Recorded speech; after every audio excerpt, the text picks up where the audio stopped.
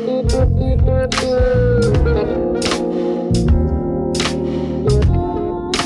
to the show. Great to be with you today. I just love the music. I couldn't help it. We were all just chilling with this music. Producer Chad has picked the music for the day. What's up with that? Producer Chad on the jams. I love it. It's like I need to be sipping like a glass of like Cavassier or... Well, that music's bourbon. so good that I feel like I have sipped a glass of Cavassier. Yeah, so we're in studio. Paul George, Deacon Adam, welcome, and producer Chad. Great to be with you today. Thanks for listening to the show here on KLFT Radio or on the podcast. Super glad that you are with us today. Yeah, the music's kind of like, hey, it's fall. You kick back, relax. Don't worry about life. But that's just not the case much that's out there. No, we're just trying to pretend like everything's great, right? Right here in the studio. I don't know. I don't know if you know this about me, but I have several children. Mm-hmm. And about to have another one. December 29th, little Paul. Yay. Name reveal. Y'all you're going to do it? Wait, you just threw that out there. We had no idea. We had the name reveal. Ladies and gentlemen, we had no idea he was going to do this. Yeah. Paul what? Paul Anthony. You should have gone with Paul George Conk. Then it would be obvious that we named him after. I just want to at least kind of subtle. St. Paul's a great name, dude. Yeah. Now, a little caveat to this is that we're open to that being changed last minute, which God does sometimes. God does that. This was your first child too, right? That happened. It was going to be Joshua until like 2 weeks before, and we're like, wait a minute. So I didn't know if like the baby comes out, you like give him a look, and you're like, yeah, he didn't look like a Paul. Well, sometimes they come out branded with a tattooed name on their bottom. That ever happened to you? No? Well, I haven't had a kid yet. So. Oh, sometimes that happens. But anyway, the point of me bringing that up and making that reveal about little Paul is that the younger I was with the least amount of kids felt actually more hectic than it does now, because you give up control after a certain point. It's like I'm not going to be able to control 90% of my life because these kids have a mind of their own. So I'm just giving up. And it takes about 5 years of giving up to like really settle into that. You just surrender. 2020, for me, it's kind of like that. Yeah. Now, granted, no one I love has died from COVID as far as like my immediate family or, that kind of thing. I mean, I did go through a hurricane, had some house damage, but still, to me, it's like I've given up about 2 months ago. And I'm in that hurricane. Yeah, I'm in that great zone of surrender. Surrender. I mean, isn't that what life's all about? And honestly, we talk about 2020 and just, how crazy life is and whatnot. But at the end of the day, God's on the throne. All right, let's just zoom out and just say, at the end of the day, God's on the throne. And for us as Christians, that's what we believe. No matter what happens in a pandemic and an election and an economy, God's on the throne. We have Jesus on our side. And honestly, I think for us as Christians, we need to be proclaiming that more, not buying into this 2020 sort of narrative that, life sucks and is horrible, but that, God's on the throne. And we're going to have good days and bad days, and that's what we're going to proclaim and be about, and that's exciting. I don't know if you thought about this, but the name, you just revealed the name. Mm-hmm. But his initials would be PC. Yeah, because I'm all about political correctness. Also, PAC. I'm all about political elections, the super PACs, that kind of thing. Little PAC. There's better ways. But to be fair, Paul being your middle name. That's true. I don't know if it would qualify as naming it after Paul, but no, but it's a good name. You can claim it. You can claim it. There are other people in the world named Paul. Besides, there are so many saints named Paul. There's even other Paul Georges. There are other Paul Georges. Yeah, not as famous as you, but yeah. Yeah. All right, so I actually have you seen today since Chad didn't do his homework. So here we go. What did you say? That is so interesting. Are you for real, though? Brutal takedown. I am for real. I actually have two have you seens. Okay, so thanks for listening today on the radio, KLFT, Catholic Radio for Acadiana on the podcast. Okay, I have two have you seens. I don't know which one to go with. First one is because it's fall. Halloween's coming up next week. There was a pumpkin, the largest pumpkin grown in North America is 2,350 pounds. Wow. That's a lot of pumpkin spice lattes. That's the size of a truck. Think about that. Oh my gosh. The size of a truck. They grew a pumpkin, Think about the things you can carve on that. I mean, that's a house. Like you carve the insides out and you can live in that.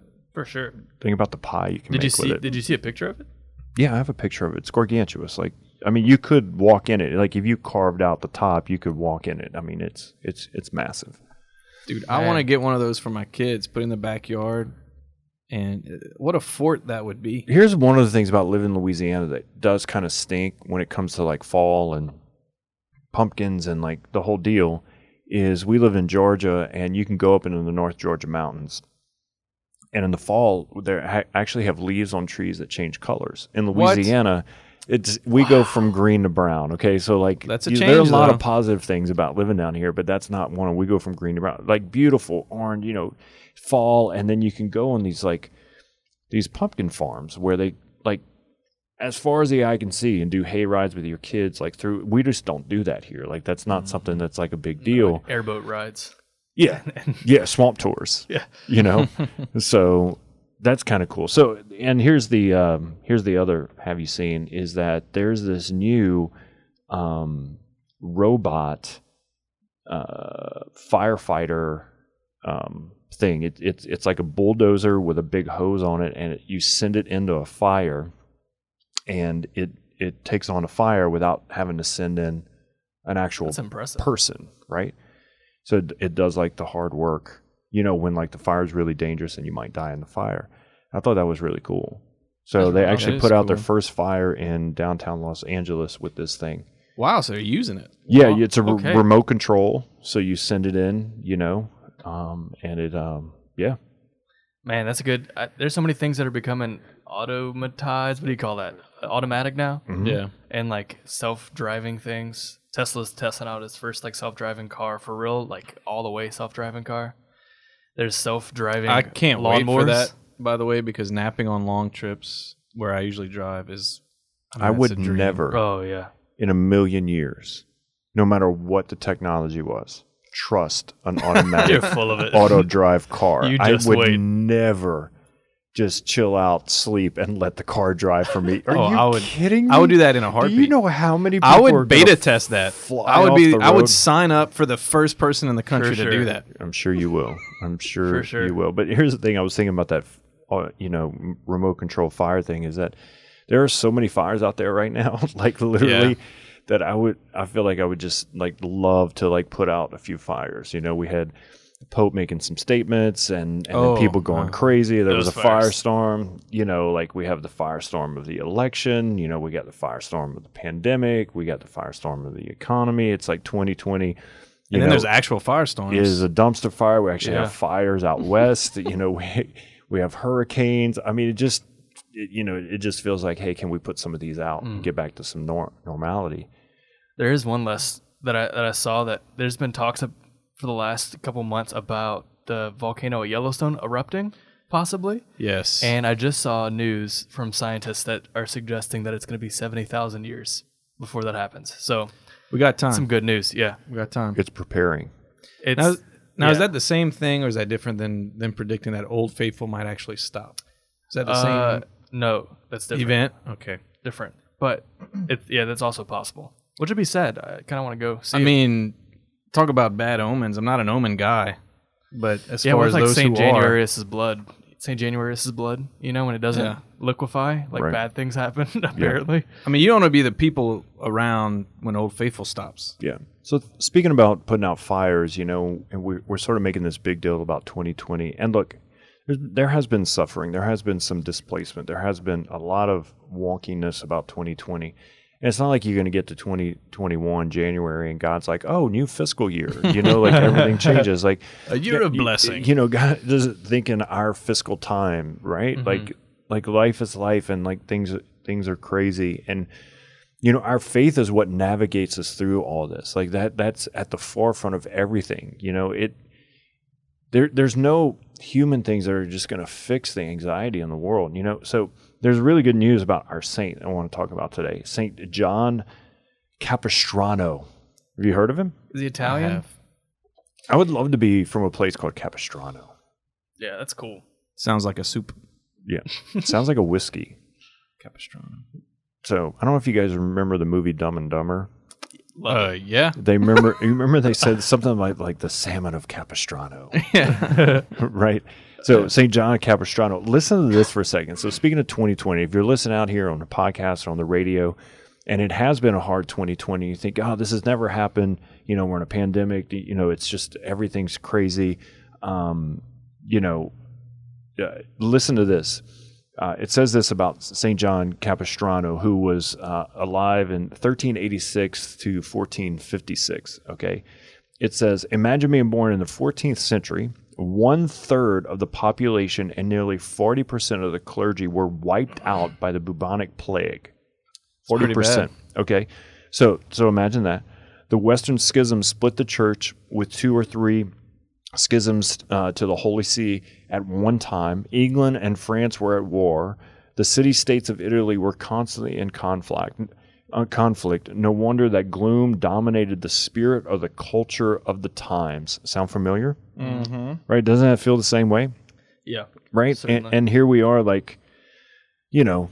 600 years, over 600 years later, and we're experiencing feeling like this dark time, like it's never happened before. Like this is life. This is sort of the course of what we deal with. So we're not alone in this. So St. John's coming out of this, right? This time and this season of life, right? And he, it says this, which is crazy. At 26, he was made governor. You imagine that? I'm 25, so that would be. You're not even crazy. Governor of your own house, man. Getting there. Hey, man, I'm trying my best. No, because you're about to get outvoted. You could have a kid, right. and then they're just 2 against 1, and you're done, man. Yeah. So at 26, but he was more of a pagan, worldly man. Becomes governor, and leads armies and wars, and then has a conversion, which we hear a lot. Like during time of suffering and pain and war, you see a lot of saints who had conversions during those times. That's what brought them to their knees. And there is a lot of good that's going to come out of this time. You were talking about it, Adam. Like this idea that you have all these kids, you've learned to surrender, right? That life's not your own. 2020 is teaching us that we need to turn back to God, surrender. There's so much out of our control. There's so much that we can't do. And if we don't surrender to God and lean into Him, then where do we go? What do we do? And that's the tough part. And so St. John had his conversion during one of the toughest times in history, and then entered the Franciscan monastery. And I wonder what saints are having their conversion during this epidemic, during this time, right? There are people turning to God right now because what you just said is happening. There are folks that are losing their faith right now. Even Catholics who have been going to Mass for 30 years might not ever come back because they weren't required to for 6 months, or whatever. That is true. But it is also true and important for the future of the church that there are saints being formed right now and having conversions of heart right now. And it's a very hopeful thing. And one thing I love about St. John, he wrote this manual on clerical reform and formation. And it's interesting that a lot of politicians before their conversion became priests and great bishops. And I think he nails it when he says, the priest we should doubly honor and doubly pay is the one who's a great leader and who preaches well. I mean, how simple is that? Very. But true. Just get back to the basics. A great leader and who preaches well. Right. And that's who he was, apparently. Yeah, at 26, he was governor and was fighting a war, and he got imprisoned. And in prison, he's like, yeah, this isn't working. This is the life I want to live. Can you imagine the suffering? So at age 30, he left his office and went to the Franciscan monastery. And you think he went from a governor to a religious, Gotta get away.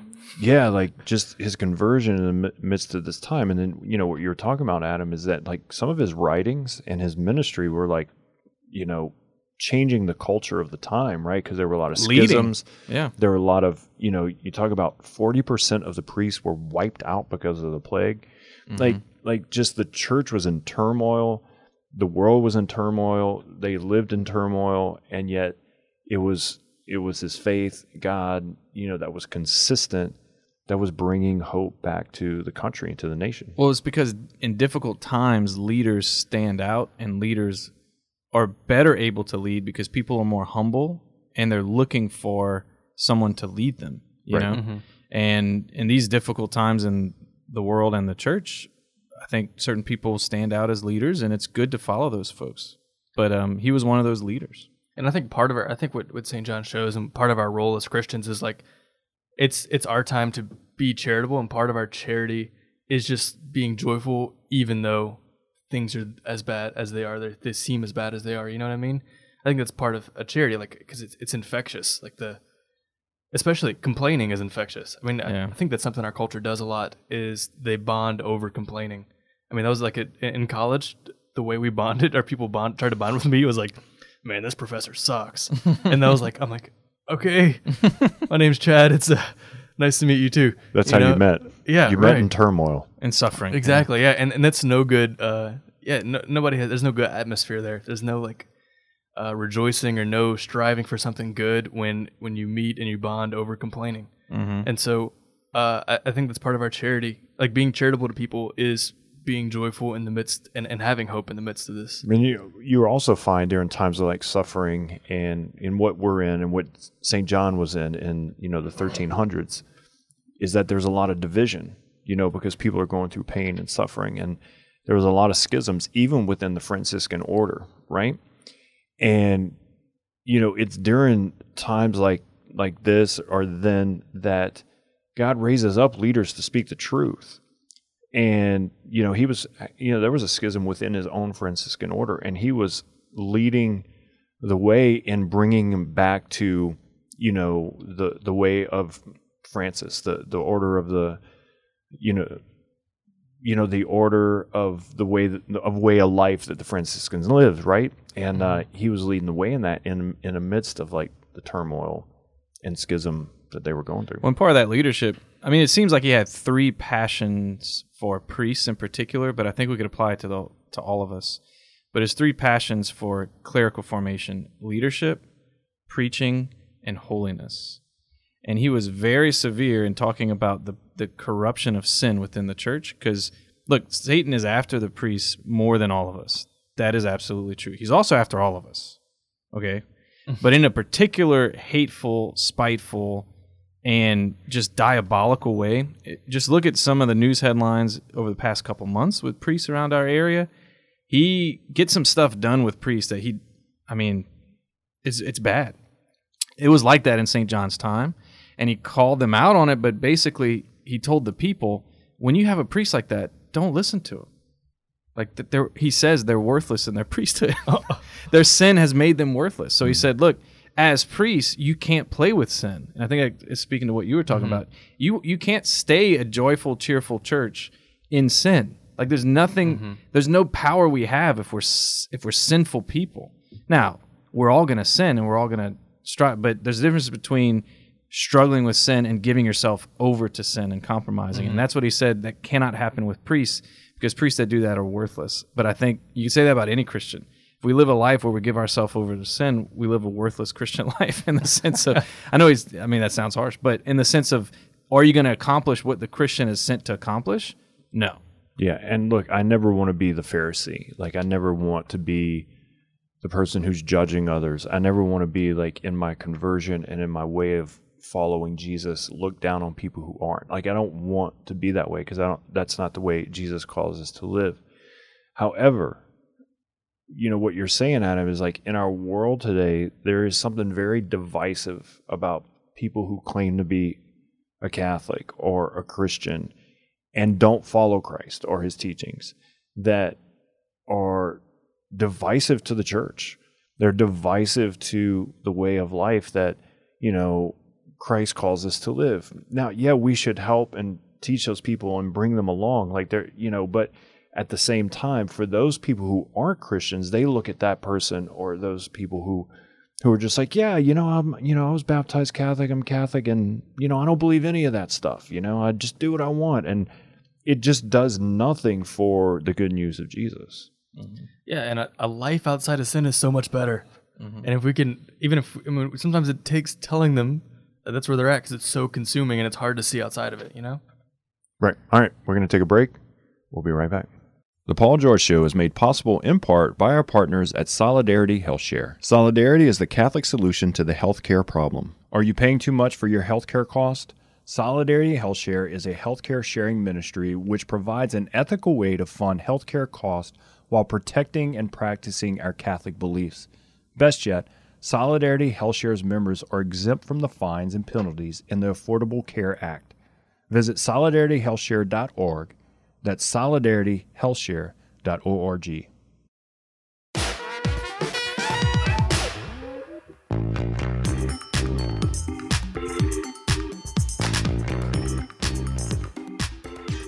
Welcome back to the show. Great to be with you, Paul George. Producer Adam. Not producer Adam. Deacon Adam. Producer Chad. We're in different chairs, so it's very confusing. Yeah, so Chad and Adam switched chairs. Chad's actually moving into the producer role. Yeah, it's a beautiful thing. Adam's more the, co-host, and we're getting the show done. So thanks for listening in on the podcast, on the radio. Whatever means, share the show, be a part of it. Thank you so much for... this is show 151. It's amazing. 151. 151. Yeah. Yeah. I would say as a show, we've finally moved out of our parents' house. Basement. Got our cheap apartment. Eating ramen noodles. We grew up. We're maturing. Yeah. So That's congrats, everybody. That is good to know. Welcome along. Yeah, seriously.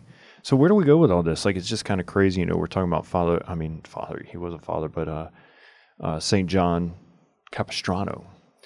Well, one thing I take away from it is, like what you brought up, Paul, is that human suffering is nothing new, and it's also not different. Now, the emphasis might be different. So, for example, war is from the beginning, even from Cain and Abel. Mm-hmm. So that's a classic human suffering. Poverty, sickness and disease, plagues, famines. These are the classic human sufferings that in different times of history, one will be more than the other or that kind of thing. But the solution to human suffering is Jesus Christ. Amen. Right? Like that is the solution. The solution is that in Jesus Christ, he redeems all of this suffering to make it salvific. And that there's a purpose now to that suffering. There's a purpose, which is to spread the gospel and save souls. Like suffering can be used for that purpose. And if you look at times of explosion in church history of the faith, it was during the midst of one of those being very potent, like the persecution of the church, war. That's what that is, by the way. When we say the church is being persecuted, what is that? War on the church. But we don't fight back.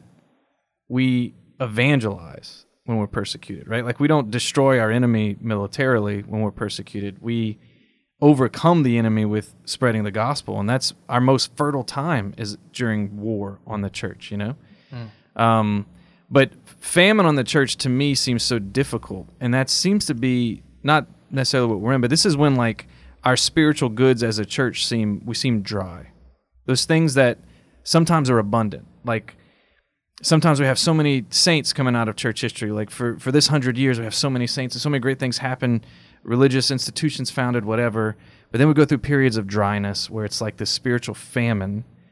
This is what St. John was in.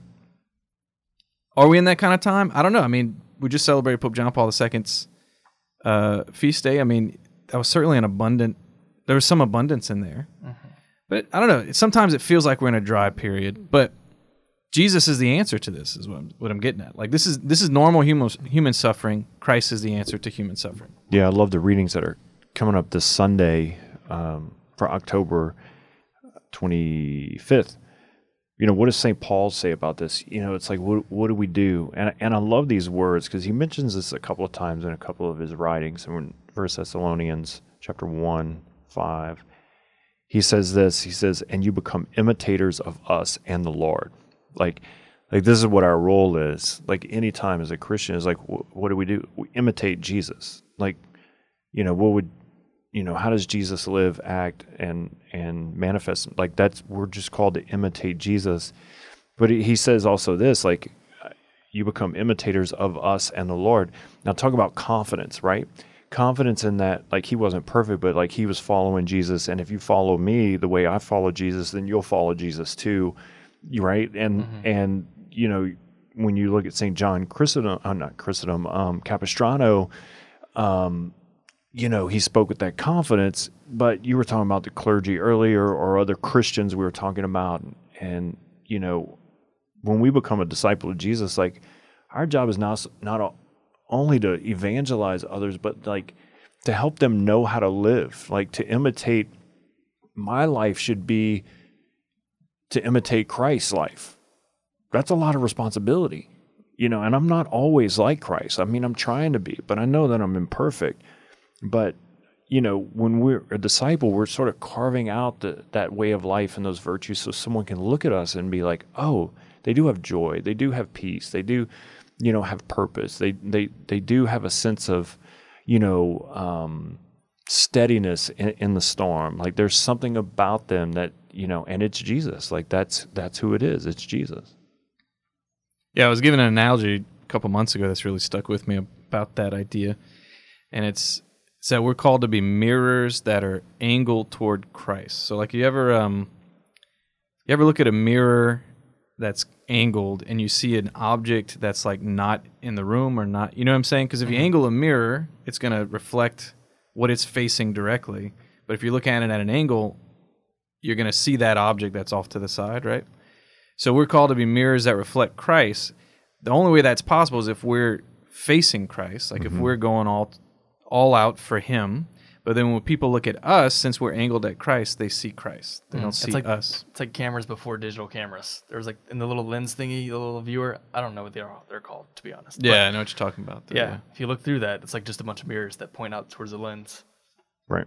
Yeah, so we're called, if we are focused on Christ and if we are oriented toward Him, then others can see Him through us. And the mirror doesn't have to be perfect.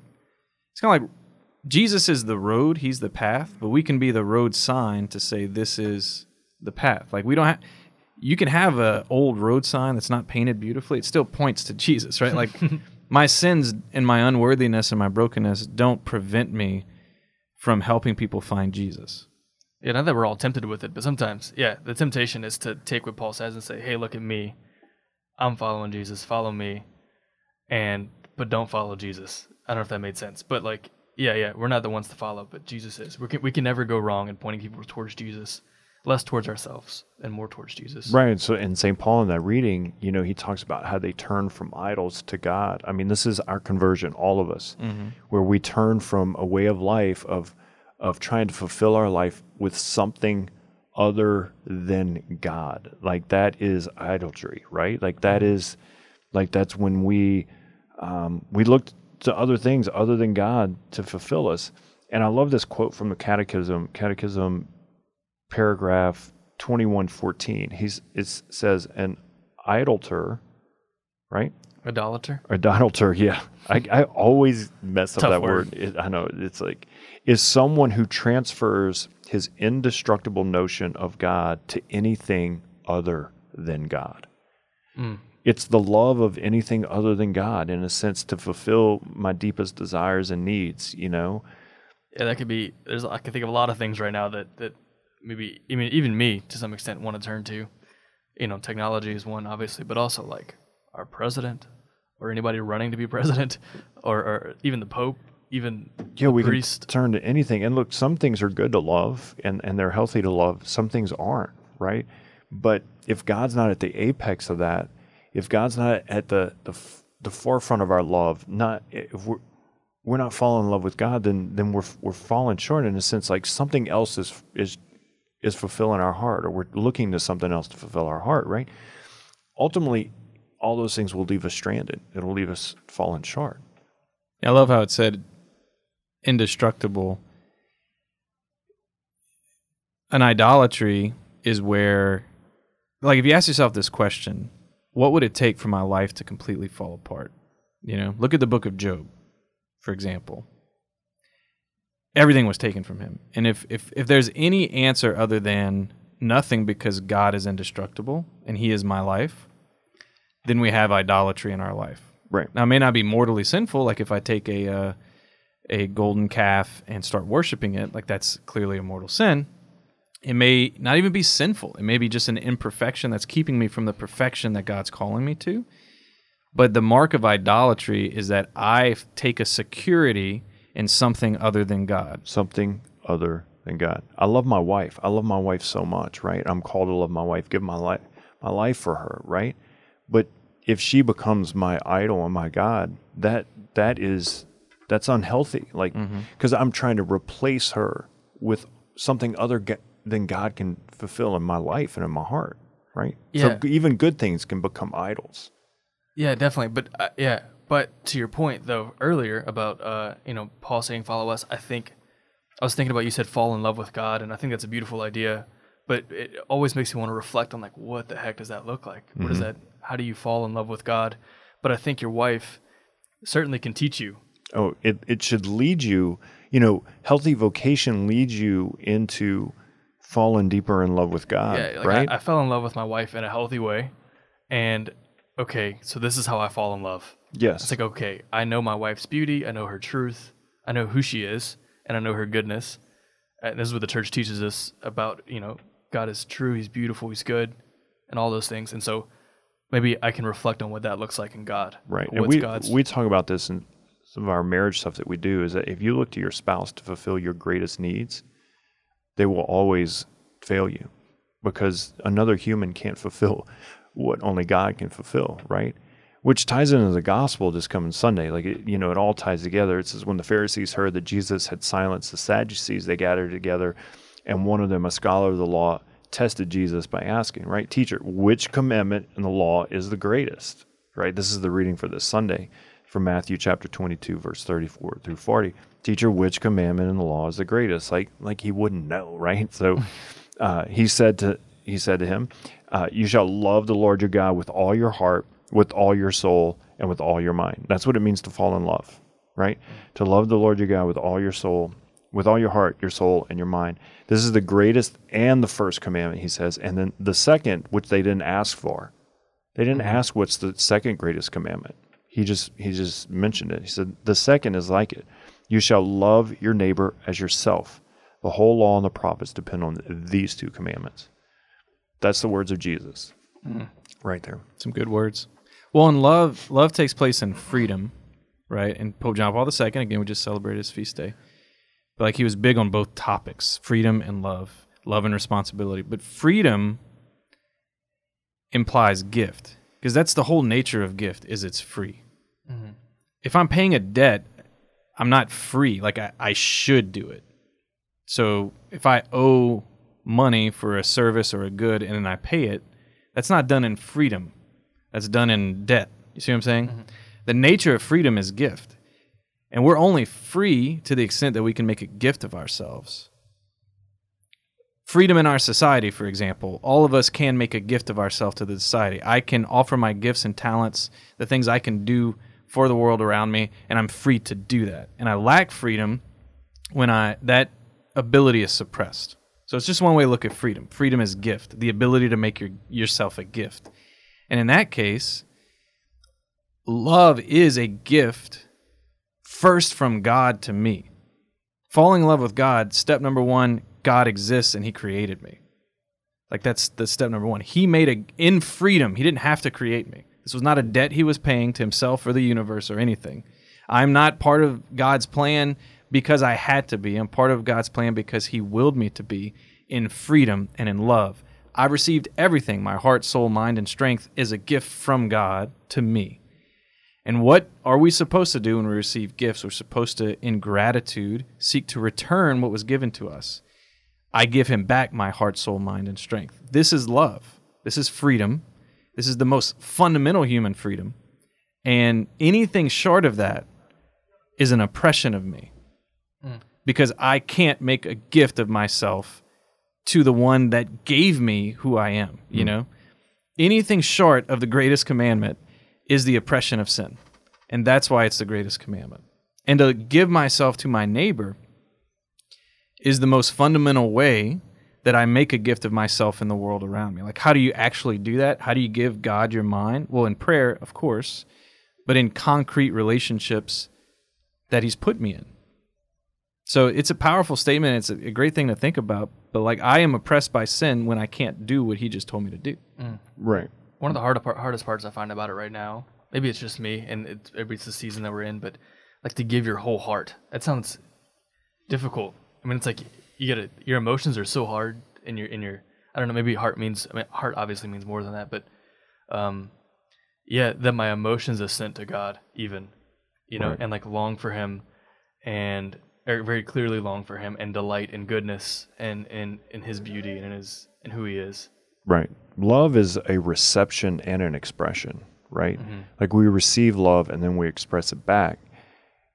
Scripture tells us, God first loved us, we come to that place of surrender, which you talk about in the first segment of just surrendering, like receiving love from God, right? Allowing our heart, our mind, our soul to receive God, to accept his love. And then through that, we express back. Like, when you're falling in love with your spouse, right? You receive and then you express. And probably when you fell in love with your spouse, like I did, and thought, this is the person I want to marry, you begin to express love that you never did before because your whole mind, heart, and soul was expressing this authentic love that you felt for this one person, right? That you wanted to be in a sacramental relationship with in marriage. The same is with God, and I think in a lot of ways, culturally, we've fallen out of love, and it's time to fall back in love with God, like with our whole heart, soul, and mind. And then an expression of that is not only back to God, but it's to neighbor.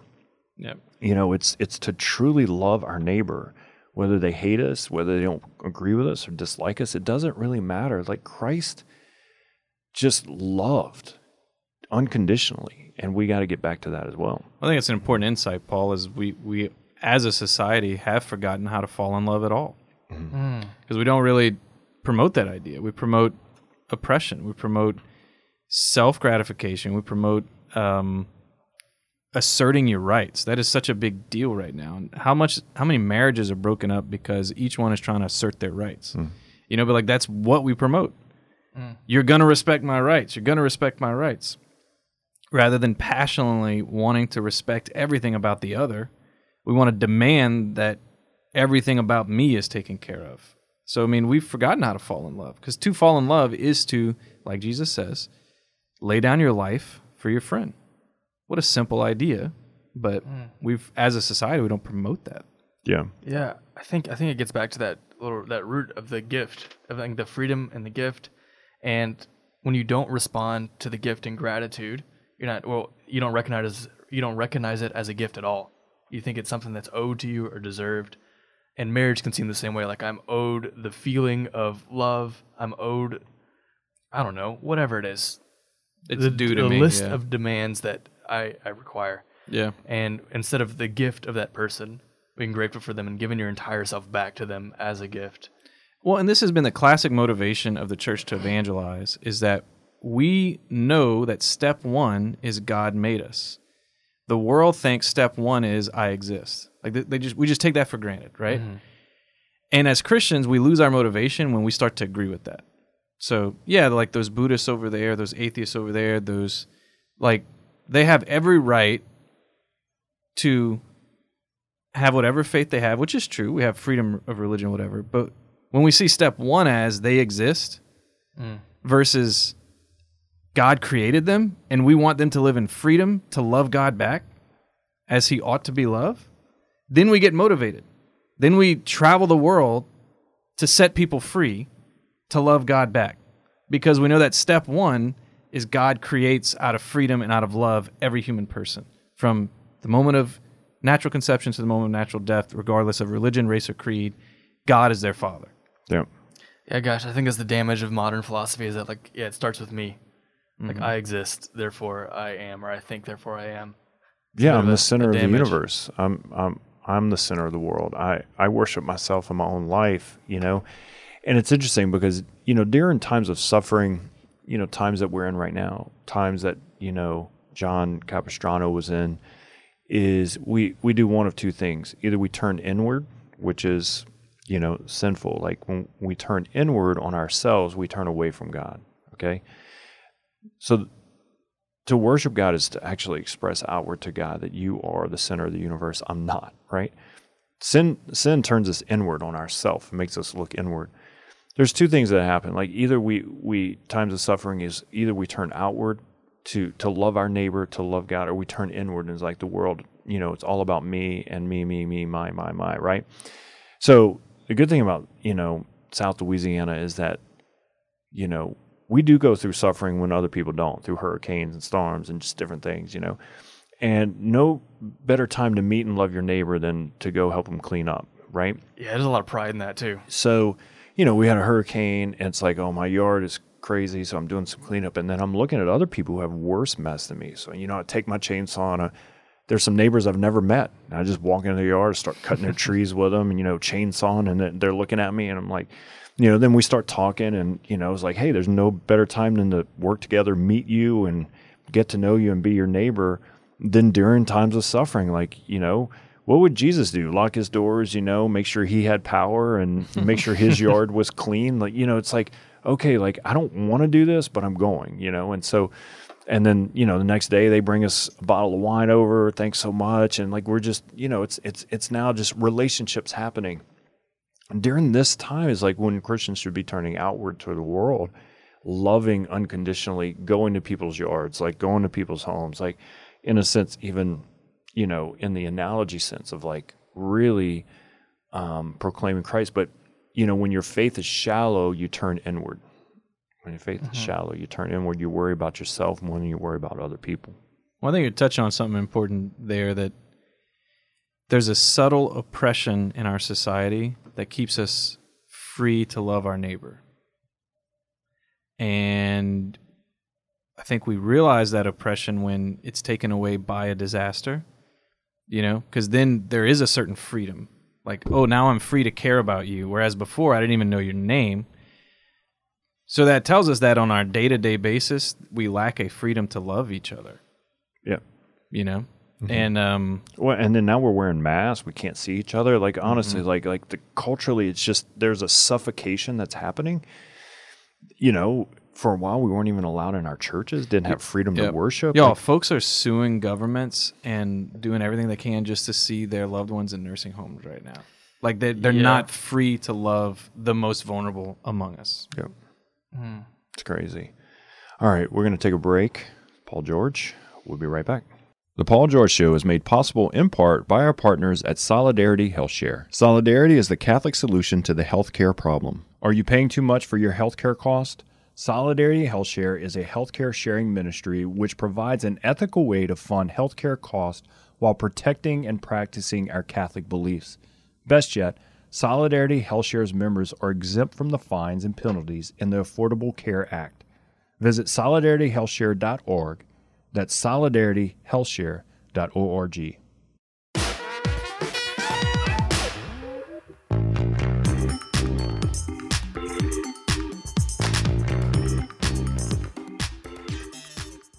Welcome back to the show. Thanks for listening in. Podcast on the radio. Great to be with you today. Paul George, Deacon Adam, producer Chad.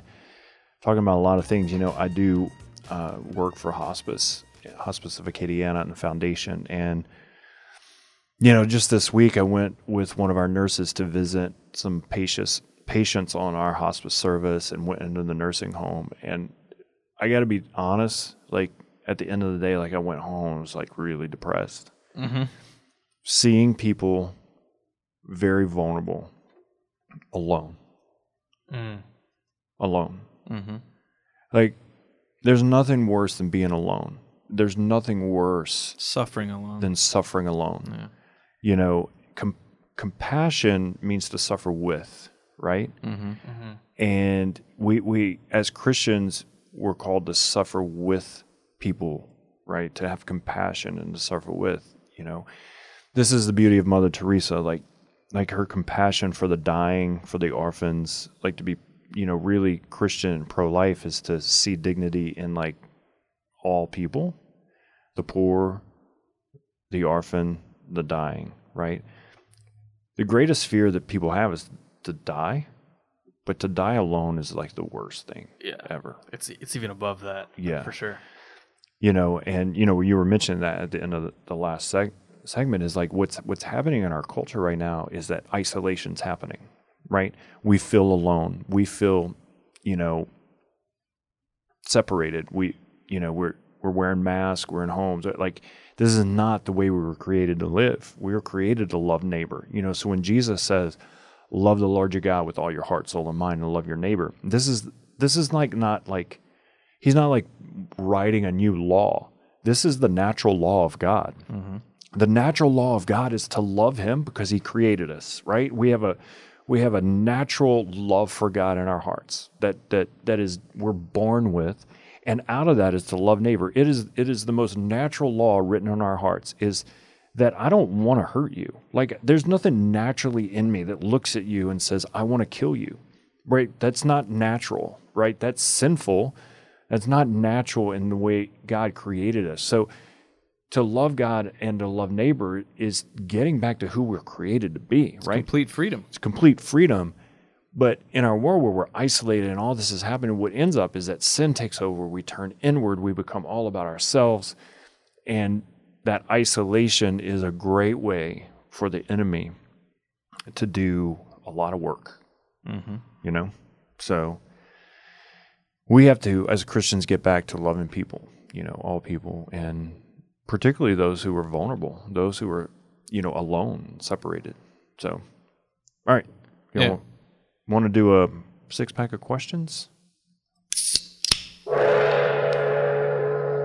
Question. So I'm going to do question number 1. Oh, I'm boy. jumping Yeah. in. You're shaking things up. No, you shook things up. Yeah, I did. You started out the first segment without telling Chad or I or anybody else the name reveal. You just threw it out there like it was no Pow. Haven't no. seen. Yeah. So here, I'll do question number 1. It's going to be for you. Oh, okay. So I do work with hospice, but you as an ordained deacon, you do work funerals and dying, and you've learned be it with people in tough seasons of life, right? And jumping into that, where do you see that ministry or Christ's presence in those moments where people are suffering, and how does that work? Well, one, there is a lot of grace, and you've seen this in the hospice room, and I'm sure as you talk to more and more folks that work in hospice, there's a lot of grace in moments of suffering. And by that, I mean God has provided a lot. Even in very difficult situations, God is always there because he knew from the beginning of time, or before that, the suffering that every human being would go through. And his heart breaks for that suffering. He doesn't want sin. He didn't invent it. He doesn't want death. This is not his intention for us, right? So, like any good father, he has prepared his grace and his mercy in those moments of suffering. And it is a beautiful thing as an ordained person who, from the grace of that sacrament, to walk into a situation that's already filled with grace and God's preparation, and to be the one to initiate that experience of grace. For example, recently, this past week, went to a funeral. Someone died of COVID. The funeral home prayed a rosary and was with the family. And you literally just need to show up. That's all you need to do to initiate a prayer, initiate a conversation, and God does so much. And so to me, in my experience of it, I see God present in what he gets done in those moments for those people that have nothing to do with me. All I did was start a rosary. All I did was say hello and give you time. But the experience of grace that those people have, the tears that shed, the moment of encounter with God that they have is beautiful to witness. And I think most folks that work in those difficult situations, hospice, prison ministry, and everything else, that's what brings them back is those experiences of grace. Question 2 for Paul. Wow, I don't even know what's happening right now. Who's getting questions? Where they're coming That's right. from. Mixing things It's the up. Wild West of questions. I know. A lot of things have changed up in the last few weeks, I'll be Oh honest. my gosh. Question 2, Paul, since working with hospice, have you learned anything about the grieving process? Or do you have any insights on a healthy grieving process? Yeah, one of the things that we actually provide for free is, counseling service for families. We raise money for that, and just having a place for people to process their grief and go through the stages of grief. I think a lot of people just kind of shut it in, but the best way to deal with grief is to allow someone to walk with you, compassion, to to suffer with, to be with, so having community and people and not isolating yourself during your time of suffering is extremely important, right? When we isolate ourselves during times of suffering, then, we're just alone. We're not called to walk alone in our pain. So whether it be counseling or, talking to a priest or having a deacon, just experiencing God's grace in your suffering is super important through those stages of grief, because Christ is with us in our suffering. He walks with us in our suffering. That's what the cross is, So, and that's the beauty of it. So no matter what suffering you're going through, whether it be physical, emotional, or spiritual suffering, Jesus wants to walk with you and it, is journeying with you. And other people want to as well. And a lot of times we don't want to ask for help, but just ask. Man, somebody that definitely would be like, oh, I had no idea you were struggling. I'll totally, walk with you. Question number 3 for Chad. Ooh. You just jumped in. Wow, I've never been asked a question before. This is like question roulette. Oh my gosh. You just jumped in, grabbed the question, and threw it. I'm ready because I really want to know. Crazy day. So, Chad, young people today, a lot of them are not getting married, and if they get married, they're not having kids. And one of the reasons is, why would I bring a kid into this terrible world? I imagine that phrase is being thrown around more in 2020 than normal. I don't know. But you, sir, have both gotten married young and are bringing a kid into this world. So describe to me why that doesn't stop you. Like, why do you have hope for your child in the world that you're going to raise them in? Yeah, I don't know if anybody has ever looked out into the world and been like, man, the world's perfect. It's a great time. It's a great time to raise a child in this world. Yeah, I don't know. Well, part of it, honestly, I mean, I don't want to say it's selfish, but it is a little selfish. It's like, man, I know this is my vocation. This is what I'm called to, and I know I won't find fulfillment. I mean, I find fulfillment only in God, but this is what He's created me to do. And yeah, so why wait? I mean, I have a beautiful wife. We're in a we have a great marriage, and now's the time. So I think that's, I mean, I know it's a short answer to that question, but it's pretty simple. Yeah, I get the fear. I mean, the fear has been there for me too. And I'm like, man, what if I raise my child in this world and they get corrupted by this world? It's like, well, if I want to raise extraordinary children, I have to be an extraordinary parent. And what can I do to make sure that I'm moving towards that? I know I don't want to be self-centered, but I know that loving God and growing in my faith and helping my wife do the same will get us there. Yeah, and part of the sacrament is it to not be self-centered. It's to be about other-centered, be about your spouse, be about Jesus, and to be about family and kids. We're called in the sacrament to be co-creators, with God, of creating life and bringing it into the world. Jesus didn't come into the world as an infant in a perfect world, right? So why would we ever expect to bring in children into this world in a perfect world, right? It's just not going to happen. Now, granted, there's some natural fears of that. Like, man, I'm so afraid, like this is crazy, like, whatever. We just can't live in fear. And that's the thing. Like, fear grips us. Fear, blinds us of seeing God's truth and love, for ourselves and, for our vocation, really. So anyway, you know what? Since you played question roulette, we're out of questions. Like, we're out of time. Time is up. I'm like, we did the 3-pack and then that was enough. Well, what if I really shook things up? You can't. And I'll ask a quick question. We'll call it the quick question. Okay. Quick question that we all 3 answer. And then it'll be done. Okay. Beautiful. That's 3 questions right there. Then it's a legitimate 6-pack. Okay. All right. What do you think? Yeah. All right. Quick question. Okay. St. John of Capistrano's big 3 on priesthood: leadership, preaching, holiness. Agree or disagree? Agree. Or would you add? Would you add, Agree. take away? I think the priest has a special role right now to be himself, be authentic too. I don't know if but that goes into all 3 of those things. So Authenticity. Okay, like it. Yeah. Paul? No, I would agree with those things. Those are good. You wouldn't add? I mean, I could add about 10, but let's just say, love God and love your neighbor, because that's what we talked about. That's Jesus' greatest commandments. Do that. Like, if every Christian and every priest did that, like really did it, we would have no problems in the church. Yeah, and I would highly emphasize the sin one, dealing with sin, because we've kind of forgotten that as a society, not just with the priesthood, but we we dismiss everything as psychological issues or the need for more training. But with the priesthood and the laity, sin is real. Let's deal with it. Yep. Amen. All right. Thanks for listening to the show on podcast or on radio. Share the show, Google Play, iTunes, SoundCloud, whatever the case may be.